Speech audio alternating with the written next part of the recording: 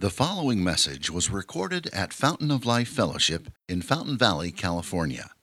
For more information, visit www.folfcrc.com. Good morning, church. Honor to be with you. So excited to share this time together, get into God's Word together. If you want to turn in your Bibles, we'll be in Revelation chapter 20. Revelation chapter 20, we're going to look at 11 to 15. Just as you're turning there, a couple things to remember.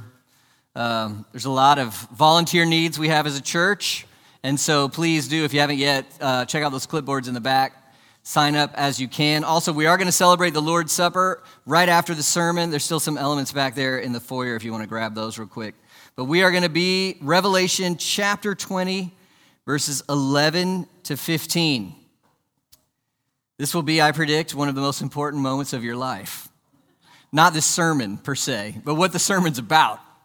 Revelation chapter 20, verses 11 to 15.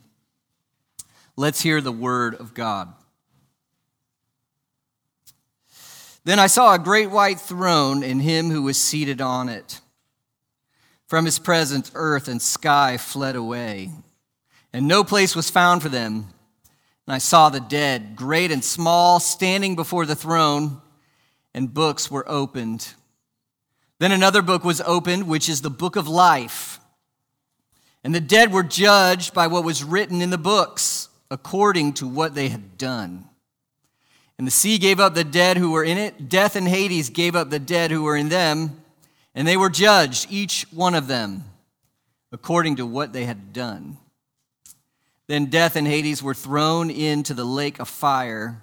This is the second death, the lake of fire. And if anyone's name was not found written in the book of life, he was thrown into the lake of fire. This is God's word. Let's pray.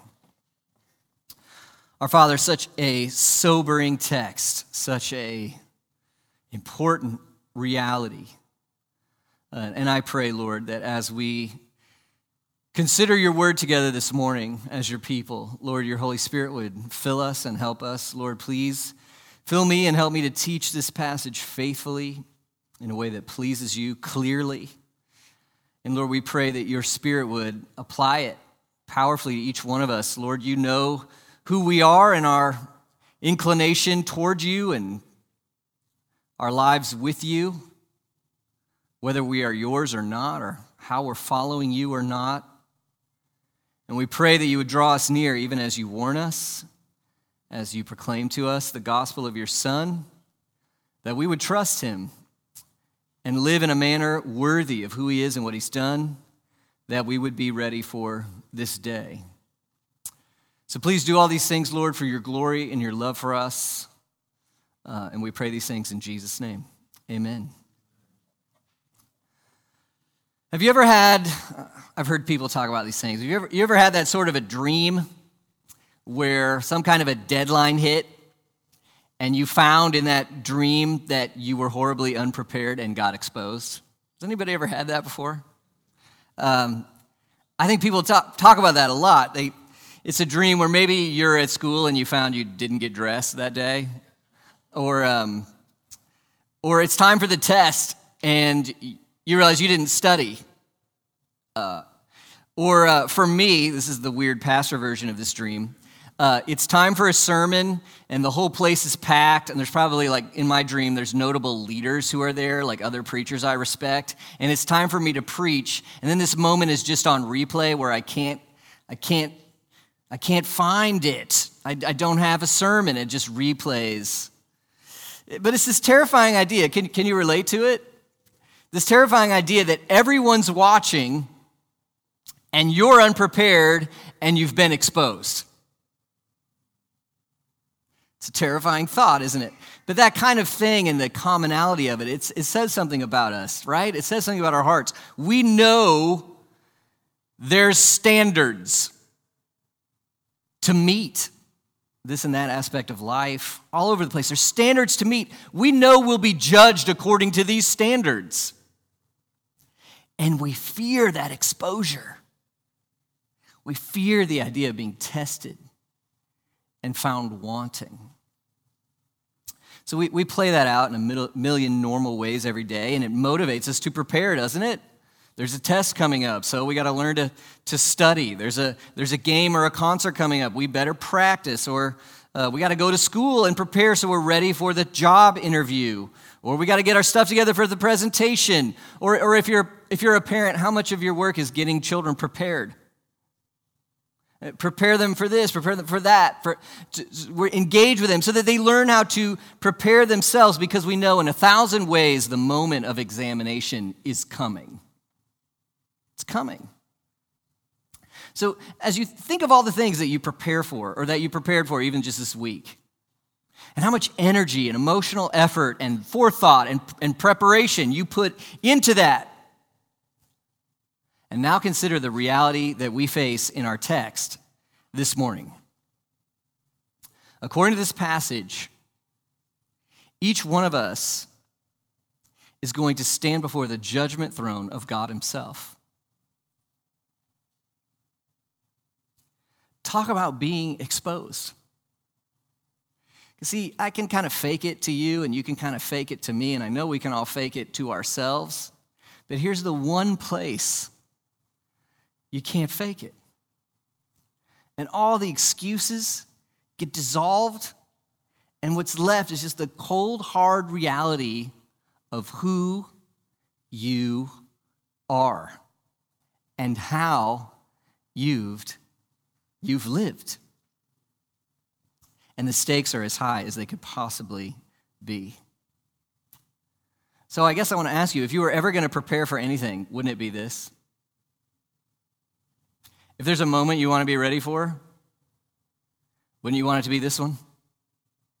Doesn't this moment call for a certain level of passion, commitment, forethought, preparation, because of the reality of what it is? Don't you want to be ready to stand before God? Well, we're continuing our study through the book of Revelation, and we're coming to the end. There's just 4 sermons left, including this one. So thanks for bearing with me. Not only are we coming to the end of the book, though, we're coming to the end of the story. We've seen that Jesus is coming back. And from the perspective of our text last week, he has come back. And so now we're seeing what happens right after he comes back. So next week, it's a picture of heaven. You'll want to come back for that one, right? We're excited. But before that, today, it's Judgment Day. So there's 4 things I want to think with you about from this text. Number 1, I want to think with you about the terminus. And that word gives the idea of there's this final point where everything is going to this point. Like the train tracks lead here. This is the station. This is where we're going. The terminus. And so my idea there is there's a place we will all inevitably go. All roads do lead to this place. Second, there's a verdict. A decision will be made about you according to what you've done. Terminus, a verdict. There's a decision. Then, number 3, there's a sentence. That verdict is going to take you somewhere else. The text is real clear about that. There's an eternal destiny. There's a difference between these 2 places, and the difference could not be more extreme. You're going to really want to go to one and really not want to go to the other. And the 4th is the response. What should we do in light of these things? So, terminus, verdict, sentence, response. Let's start with the terminus. Verse 11, I saw a great white throne and him who was seated on it. From his presence, earth and sky fled away. No place was found for them. And I saw the dead, great and small, standing before the throne. So just a reminder again, we're reading Revelation biblically and symbolically. Revelation is full of symbols. And here I think we have another one. And I'll just ask you this question. Does God need to sit? Is there a chair that fits him? And you're already like, what? No, he's spirit. It doesn't work like that. Right, so the throne here, it's not like God's tired and, I got to sit on my heaven throne. No, that's not it. The throne signifies a spiritual reality. And don't think when I say spiritual reality, I mean something that's less real than physical. Oh no. The physical, in a way, is less real than the spiritual. What was it that created all this material stuff? It was the spiritual. God himself, that's ultimate reality. So this throne signifies an ultimate reality. And so we read Revelation symbolically in our symbols. We've seen this over and over and over again. Where are they drawn from?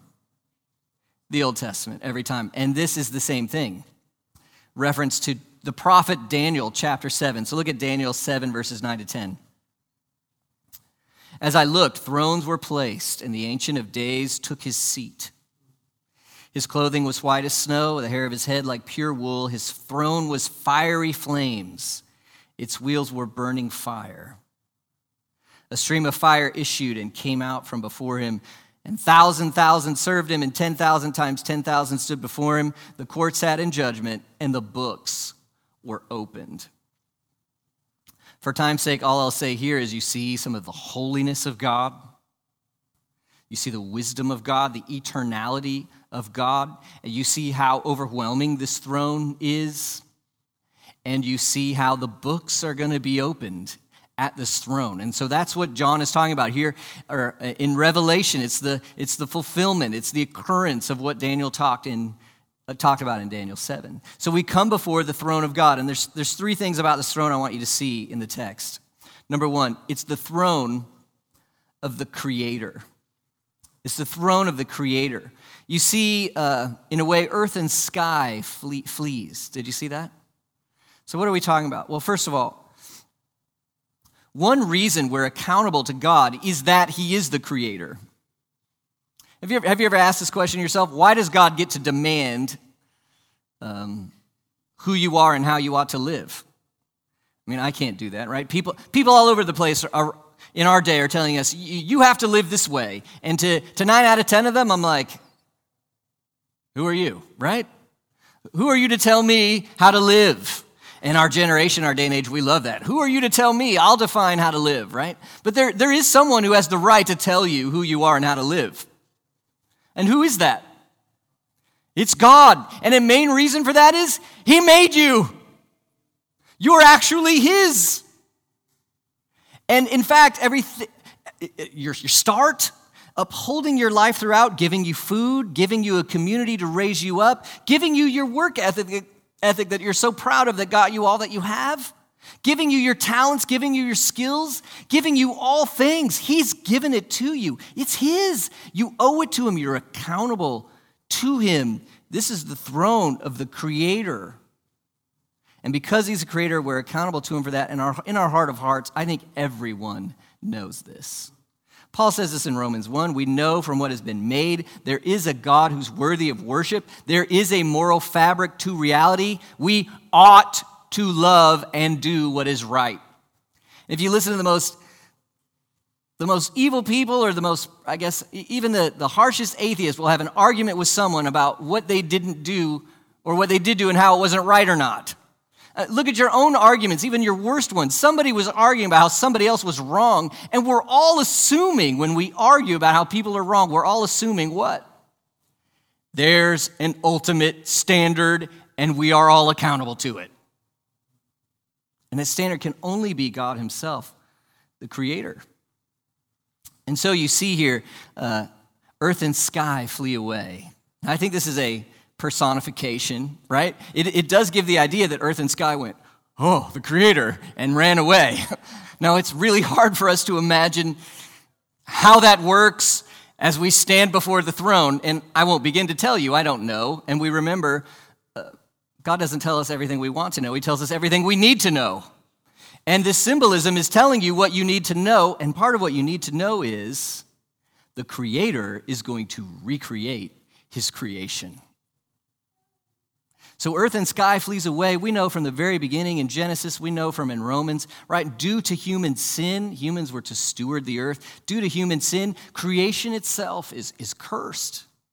It's flawed. It's in corruption. It's not working the way it's supposed to work. And we can really imagine God's grace here, right? Because even in this flawed creation, isn't this earth fantastic and beautiful and glorious? I want to go on vacation to Yellowstone. God willing, I'm going to this July because I love to see God's glory in his creation. This world is amazing, and it's broken. And it's cursed. It's groaning in Romans 8. This is not the way it's supposed to be, and it's not the way it's going to stay. It's not the way it's going to stay. And so when God comes to finally judge, right, and deal with human rebellion, this is what has to happen right before the new creation. Look what happens in just the next verses. Revelation 21:1. When sin is done away with in finality, look what happens. Revelation 21:1. Then I saw a new heaven and a new, what? Earth. For the first heaven and the first earth have passed away. So this is the throne of God the Creator. And before he renews the earth, he will deal with sin on Judgment Day. Second thing about the throne, it's the throne of the judge. In Daniel, you saw white hair. In Revelation, you see a white throne. And white signifies purity and wisdom, perfect justice. And so we just need to know that at this throne, there is perfect knowledge of every detail, every context, and every situation. Perfect knowledge of every detail, every context, every situation. All the background information is known, all the influences are known, all the histories, all the experiences. It's a knowledge of the truth with perfect precision. And guess what that does to your excuses? I won't go into them in detail, but several times Jesus talks about how, here's one example. He says to this generation of people who weren't seeking him, they weren't listening to him, he says, the queen of the south will rise up and testify against you on Judgment Day. You ever ponder that? So the queen of the south, I mean, you read about this in Kings, the time of Solomon, hundreds and hundreds of years ago, and the story there is she made this huge effort, traveled all these hundreds of whatever miles, all these expenses, just to hear the wisdom of Solomon. She made this huge effort to go hear the wisdom of Solomon. And Jesus says to his generation right there, you're not making any effort to listen to me. And I'm greater than Solomon. And on Judgment Day, Jesus says, this lady from hundreds of years ago will testify against you because she made a greater sacrifice for something less than you would make for something greater. You know what this means for all your excuses? Think of all the reasons you can't do what you ought to do and you did do what you shouldn't do. I would bet there's somebody out there in history who had a harder time than you did, a worse setup than you had, more of a sacrifice than you made, who will be able to testify against you in that day and be like, well, I did it and this is what it cost me. And then my excuse goes, poof. So let's just go ahead and land this plane. You will have no excuse. I will have no excuse. It's best just to go like this, right? And we'll see what we need to do. But there's a judge, okay? There's a judge. And listen, as scary as this is, isn't this reality of a final judge the only way justice can actually exist at all? Isn't it? To have a final standard and one who actually will fix things. I mean, if justice is purely a human invention, which some people say it is, then it fails at every level. It can't actually occur. I mean, even the best justice in this life is often very imperfect. And moreover, especially in our day and our time, so much that is actually or biblically unjust occurs and is called justice. I mean, we're so confused on this. And if humanity is the ultimate hope for making things right, just despair. There will be no justice. But if this moment exists, the throne of the Creator, the throne of the judge, the right will prevail, the wrong shall fail, because there's a judge. It's also the throne of the king. And what I want to say here is he has all the power to do what is right and good. And there's no one on this day who's going to be able to thwart or debate with him. Are you going to try to debate with the one who knows everything and can do everything and provides everything? And also, there's no way out. Can anybody be like, can we stop this bus? I'd like to get on a different one. Can we stop reality? I need a new reality. I mean, that's a game. That's a game we're playing in this life. But in that moment, that game is over. We see it for what it is. God. The triune God. Father, Son, and Spirit. And probably Jesus sitting on this throne. And there's no one else to whom to appeal. There's no other standard to which to appeal. This is the terminus. And we will all stand before this throne. Verse 12 emphasizes this. I saw the dead, great and small, standing before the throne. Now, first of all, great and small, what do you think that little phrase is supposed to do? You think you're great? Where will you stand? Before the throne. If you're small and a nobody, where will you stand? Before the throne. If you're human, you're going to stand before the throne. He does that again in verse 13. The sea gave up the dead that were in it. Death and Hades gave up the dead that were in them. I think that's the idea that even people who, they died the boat went down and they dissolved at the bottom and they'll never be, they're crab food. No, they'll be there too. The ones who died a long time ago, yeah, they'll be there too. The idea here is who's going to be there? Everybody.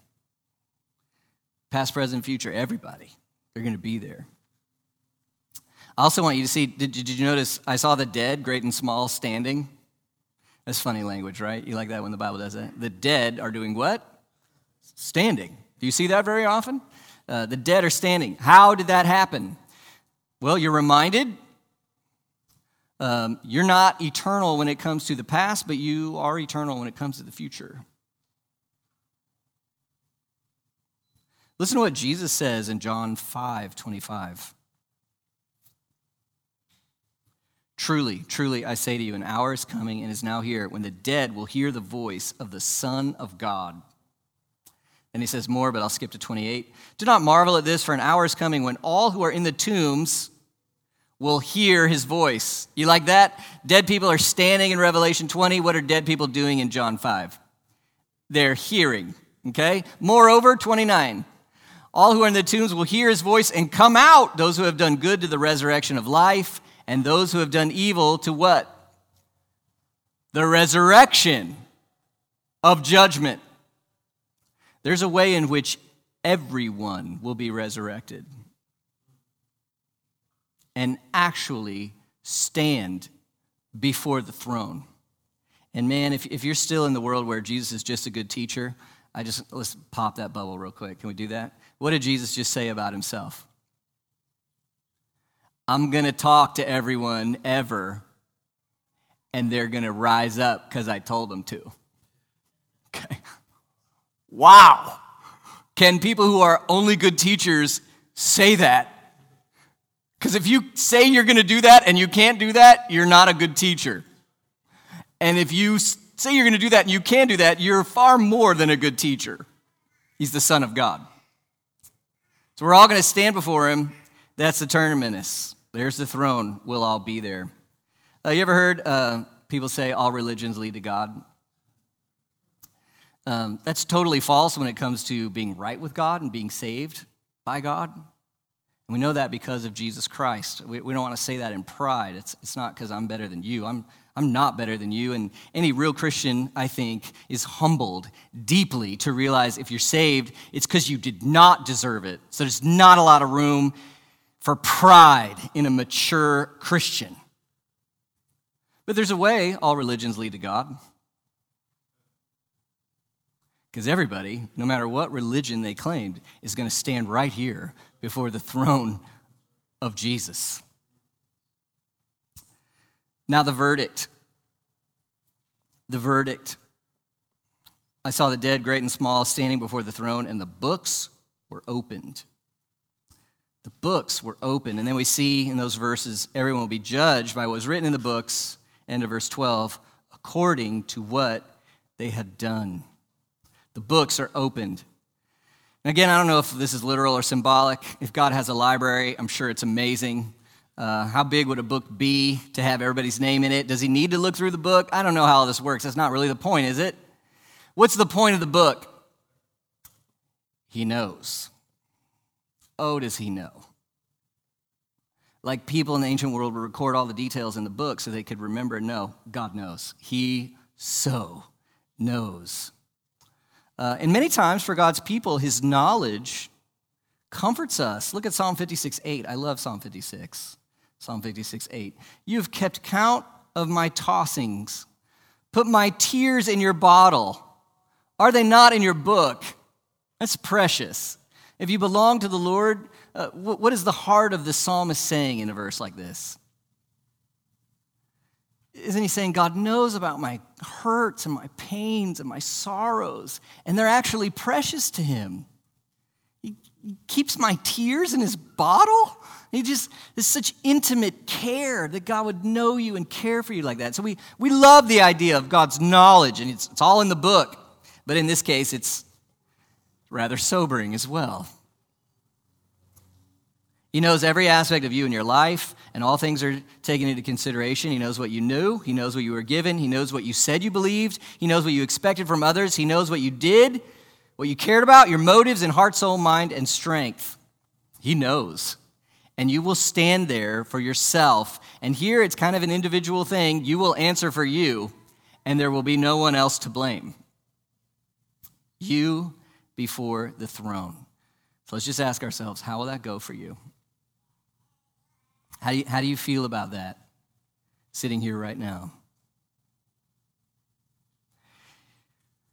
There's so many things that affect how we, our approach to how we feel about that, whether or not we're ready. One is what you believe about the standard God will use. So here's a question for you. Are you a good person? You think you're a good person? Now, to be fair, a lot of times when we use language like that, we're just saying in general as human beings go, okay? So if I'm speaking from that perspective, in general as human beings go, you guys are some of my favorite people. You're good people, okay? This is my people right here. You're good people. But there's another way to use that language, right? Are you righteous before the standard according to your deeds? And in many ways, people say, oh, I'm a good person. What could God possibly have against me? And in our day, I think this is real. The most popular religion, no matter what the external label is, moralistic therapeutic deism. It's been proven sociologically, I think. It's definitely part of my experience. People, moralistic therapeutic deism, I'll unpack that real quick. Moralistic, just be a good person. Like, that's kind of the rule, right? Be a nice person. We don't get into more details than that really, but it's just be a nice person. Second, therapeutic. The real driving factor in your life should be, does it make you happy? Your happiness is primary. And you should be a good person because usually that makes you happy. And if you can't be a good person in those hard ways, well, you really need to do what's good for you. Am I right? Am I speaking the cultural language? Moralistic therapeutic deism. There's some sort of a God out there, but he's kind of undefined and uninvolved. And all he wants you to do is be kind of nice and be happy. That's what people believe in the West. That's what people believe. And maybe as you're listening, you're thinking, oh, I kind of believe that. That perspective seems to find this idea of, well, generally be a nice person as the standard. And I can kind of base whether or not I'm nice on this vague standard on where I judge myself. And what's the easiest way to judge yourself? Well, find someone around you who's worse than you. Well, at least I'm not those people in the other political party. Oh, yeah. At least I'm not Hitler. What a pathetic standard that God would find like the dredge of the earth and historical tyrants from history and be like, well, did you get above those? And this text reminds us that's not the standard. It is so not the standard. That is not the way it will go. Jesus summarized the law in saying, love the Lord your God with all your heart, soul, mind, and strength, and love your neighbor as yourself. Love him with everything you are all the time. And love your neighbor with the same zeal and passion and care and concern and effort as you love yourself. And if that's true, that's horrible. I mean, it's beautiful. Wouldn't it be great to live that way? And it's horrible. Why is it horrible? Because you're not good. It's worse than that. Let's spend a little time on the bad news before we get to the good news, okay? Because we need to be humble and we need to cling to Christ. Look at Matthew 5:21. You know, Jesus had a lot to say to people who thought they were good on their own. A lot to say. In fact, he had more to people who were self-righteous about how good they were without him. He had more to say to them in a way than he did to the really bad people who kind of knew they were bad already. Look at Matthew 5:21. You have heard that it was said of old, you shall not murder. Whoever murders will be liable to judgment. And I would assume in a room like this, most of us at least would be like, whew, I'm good. I ain't never murdered anybody. Okay? Sweet. And then Jesus says, let's apply the law to the heart. Look at verse 21. I say to you that everyone who's angry with his brother will be liable to judgment. Whoever insults his brother will be liable to the council. Whoever says, you fool, will be liable to the hell of fire. He just talked about hell, and he did it in the context of how we talk about other people. Dang. When I hear Christian leaders speaking in sloppy language towards other Christian leaders that in a way is slanderous, and they're talking about how much they care about God's ways, I'm like, did you read this? How can Jesus compare what we say to murder? It's the difference between like a seed and a tree. Like an acorn turns into an oak, okay? And so when you say something nasty about something and somebody and your attitude towards them is like devaluing them and cutting at who they are, there's an anger and a despising, right? We read it in our text outside, Revelation 14. Don't despise your brother. When you speak in a way that's despising of someone, in a way it can be the seed of murder, because that's what murder is, full grown. I despise you so much, I don't even think you should exist. In fact, I want you out. That's how Jesus makes. So the seed of the sin, gosh, if that's true, like I've never physically murdered, praise to God. But if you're going by Jesus' standard, how many of y'all in here are murderers by that standard? I'm guilty.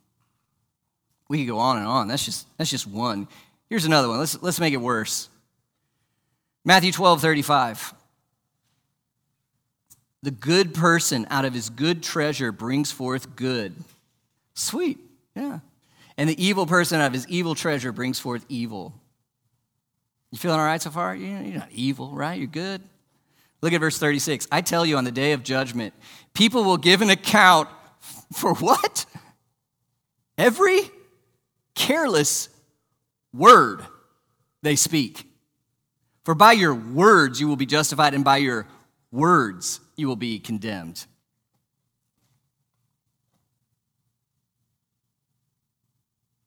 What's it like when that takes place? There'd be like if it was like a Sports Center thing for me, and it was just the highlights of my best words, my one-liners or the best parts of my sermon, I might be like, oh yeah, that was good. And then they'd be like, oh, we're going to play those other words too. Those words you said about the people who actually were good to you and kind to you. Those words you even said about your enemy in a way you didn't need to say it because you were called to love your enemy. Those words that didn't fit with that part in Ephesians, whatever's good, true, or only what gives grace for the moment. Those words. And those words start playing. And now and then it gets to the bad part, and you're all watching me when I'm up there, and you're all going, Ooh. And some of you are like, you said that about me? Just wait, it'll be your turn next, right? How are you going to do if you're judged by your careless words? And you can't just go, well, I was tired, or I was angry, or did you see what they did to me? No, did you see what Jesus did? Out of the heart, the mouth speaks.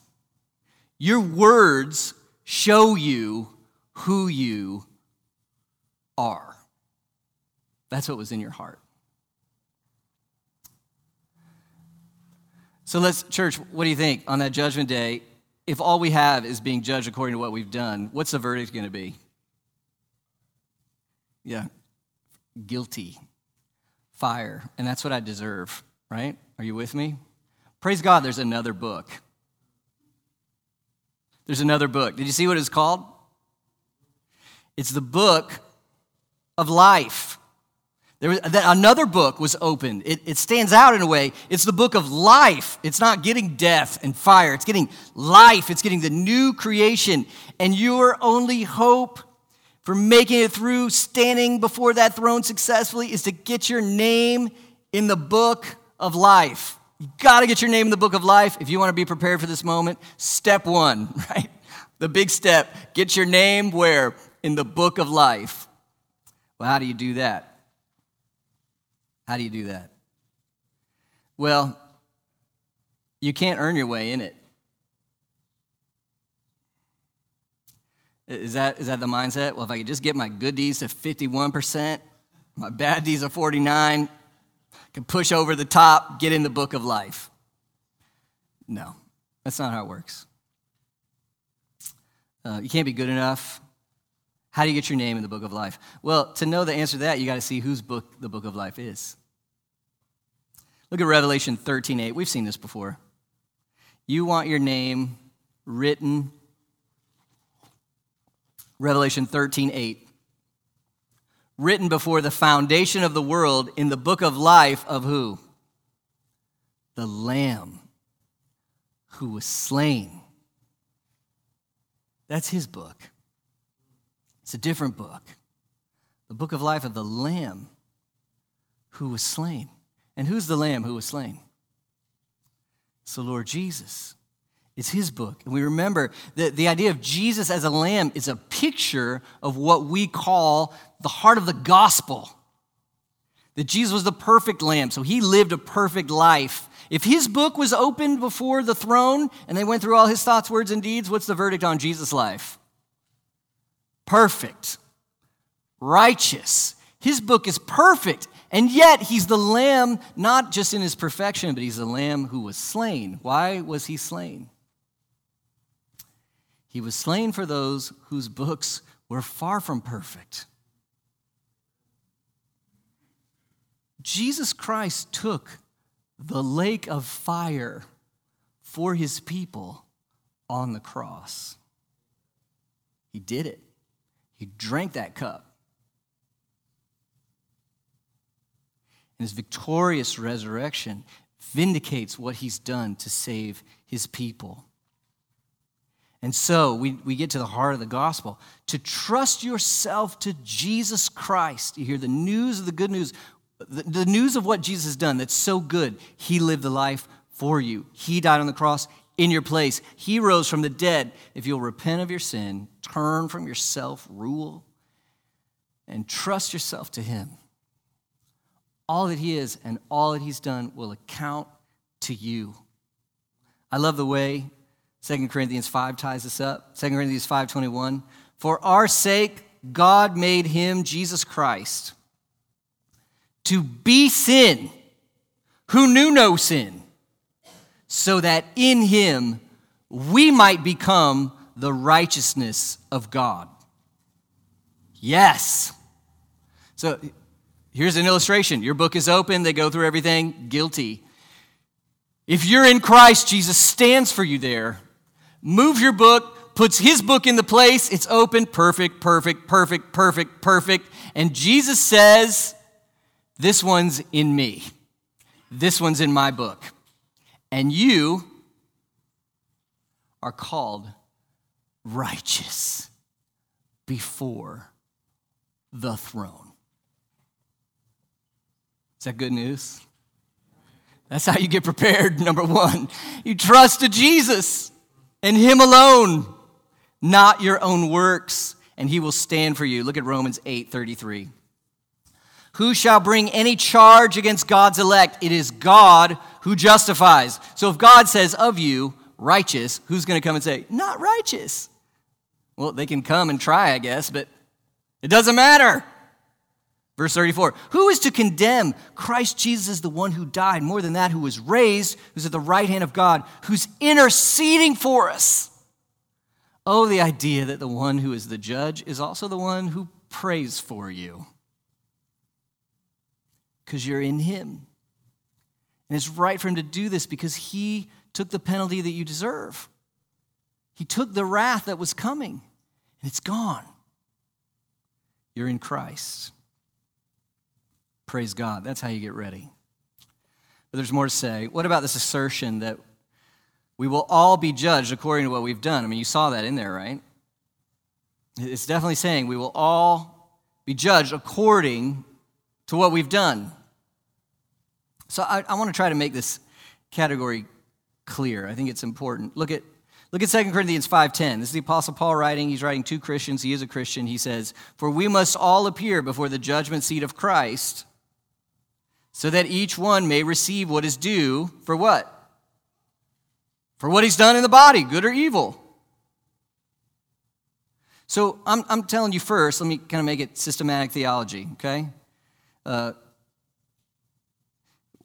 We're a Reformed church. There's a lot of varieties to what that can mean, but here it means we're saved by faith alone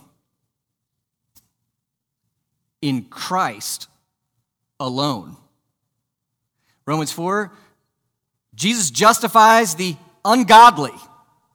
So if you trust in him, no matter how awful your life has been, if you trust in him, you are made eternally righteous through faith. And what's that next word? Alone. And that's what holds us together in our unity. Faith alone, right with God. Grace alone. It's God's sovereign love that worked this in you. In Christ alone, who he is and what he's done. And that's true. And I would die on that hill. And you'll be judged according to your works. How does that work? Well, I'll tell you how I think it works. On this day, evidence is everything, right? It's perfect judgment. And your book was open, and it had some problems, and you should have been guilty, and instead you've been declared righteous. And you're righteous through faith in Christ, faith alone in Christ alone. And there on that day, some question could arise that says, well, what's the proof this person has faith? Don't a lot of people claim faith in Jesus, and you're like, Right? The scriptures are clear.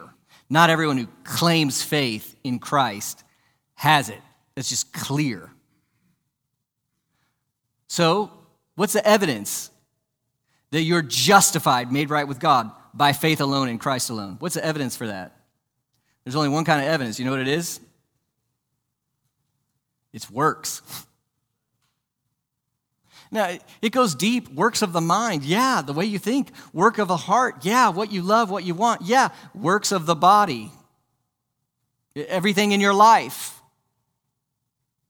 What's the proof you've put a genuine faith in Jesus Christ? There's a great example of this, I think, in Scripture. It's a thief on the cross in Luke 23. You're familiar with that guy? Jesus was crucified next to two thieves, and they're both wicked. And they start wicked, and they say wicked things. And then one of them majestically converts on the cross. And I love this man's faith because he didn't see even what you and I can see, right? He didn't see the resurrection. He didn't see all the epistles. He didn't see he didn't see so many things we get to see. And there on that cross, he put his faith in Jesus Christ. Now, at that moment, what percentage of his, what kind of good works resume does that guy have in that moment? He's a 0, okay? He's a 0, and he's going to live for 2 more hours. He doesn't have a chance to get to 51%, 49%. He's just bad. Look what happens. Luke 23:39. So one of the criminals who were hanged railed at Jesus, saying, "Are you not the Christ? Save yourself and us." But the other, the one who's trusted Christ, the other rebuked him, saying, "Do you not fear God, since you are under the same sentence of condemnation?" Look at verse 41. "And we indeed justly, for we are receiving the due reward of our deeds, but this man has done nothing wrong." Do you see there on the cross, this man speaks up for Jesus. He speaks up for Jesus, and at this point in his life, that is his only good work. And what does Jesus say to him? Verse 42, the man says, "Jesus, remember me when you come into your kingdom." He believes Jesus is the king. And look what Jesus says. Jesus said to him, "Today, truly I say to you, today you will" what? "You'll be with me in paradise." Good enough for me. His faith in Christ justified him, and that moment of speaking for Christ was evidence of his faith. And he'll be judged according to his works, and he's going to have like 2 good works. And that's all. And his name's in the book of life, because the good works show the reality of his faith in Christ. Amen. Amen. The terminus, the verdict, the books will open. Unless you're in Christ, you'll be guilty. If you are in Christ, you'll be righteous. The sentence. That's the verdict, the sentence. Verse 14, death and Hades were thrown into the lake of fire. This is the second death, the lake of fire. If anyone's name was not found in the book of life, he was thrown into the lake of fire. This is one of the hardest themes in Christianity, right? Hell, an eternal hell. I don't think the lake of fire is literal. I don't think there's like a hole in a ground and filled up with fire. And one reason I don't think it's literal is because death is thrown into it. Death is thrown into, again, that's not the point, right? What's a lake of fire supposed to feel like to you? What's that communicate to you? This is awful, okay? And I'll tell you, I think the truth behind the symbol is worse than the symbol. It's terrible. It's eternal. It's conscious. It's the judgment of God poured out in fullness. But I want to tell you the logic for hell. Listen, I don't enjoy this doctrine, and I'm suspicious of anyone who does. And the reason I think that's appropriate is because I deserve to go there. And this is a sober doctrine, and there's people we love who aren't going to go there, or who are going to go there in this case.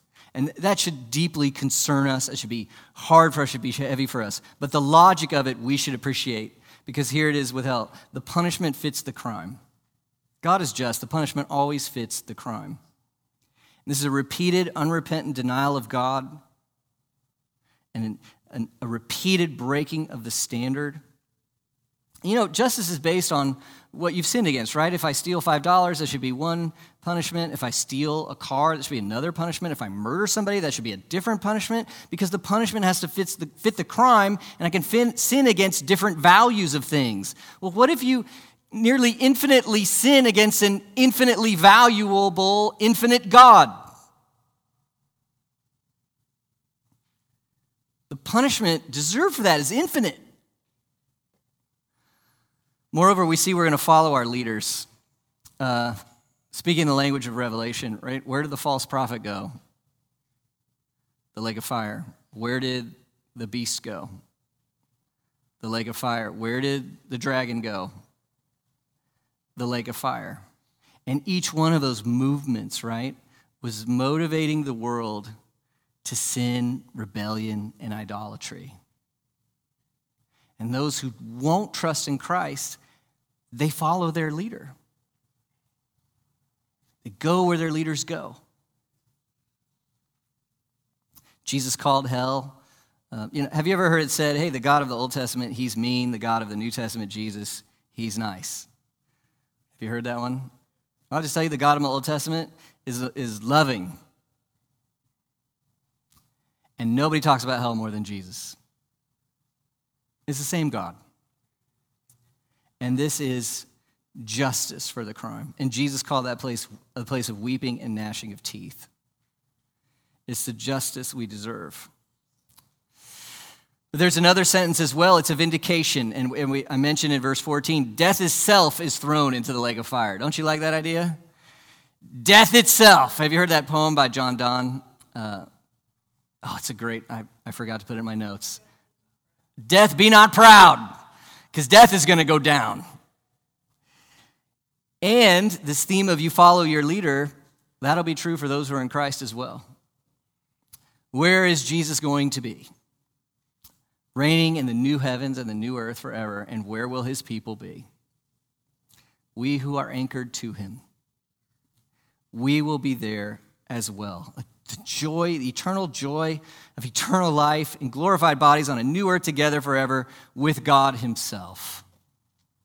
Sweet, sweet things. We get to look at that next week.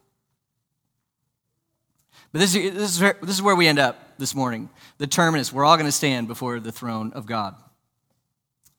There's going to be a verdict. If you stand based on your own works, it'll be guilty. If you're in Christ and pursue works for his pleasure due to your faith in him, you'll be counted righteous, and there'll be a sentence. If you're not in Christ, you will go to judgment. If you are in Christ, you will go to the new heavens and the new earth forever. And this is the truth. How should you respond? How should you prepare? There's a million things we could say. I mean, the whole New Testament, in a way, is about this. But I want to break it down into two. Number one, make sure you trust Jesus Christ as your Savior from your sins, as your treasure who you love, and as your Lord who you follow. Trust Christ. So maybe for some of you hearing today, you're thinking, I don't know if I've trusted him, or I've lived in rebellion to him, or I just knew about him, but I've never actually trusted him. May today be the day you say, Jesus, save me. And you turn to him, and you trust in him, and you find rest for your souls in knowing that you can stand before the throne because Jesus will stand for you. Trust Christ. That's the first thing. Second things, do good works for the pleasure of the one who saved you. Do some good works. Now, I want to be clear. Don't do good works to justify yourself. You'll ruin all the good works. If you do good works to justify yourself, you'll be like, well, I have more good works than that person does. And you'll forget salvation by faith alone. No, you do good works because I want to please you, Lord Jesus. I want to love what you love. I want to love your people. I want to follow your word. If you do good works out of that motivation, God is keeping them in his book.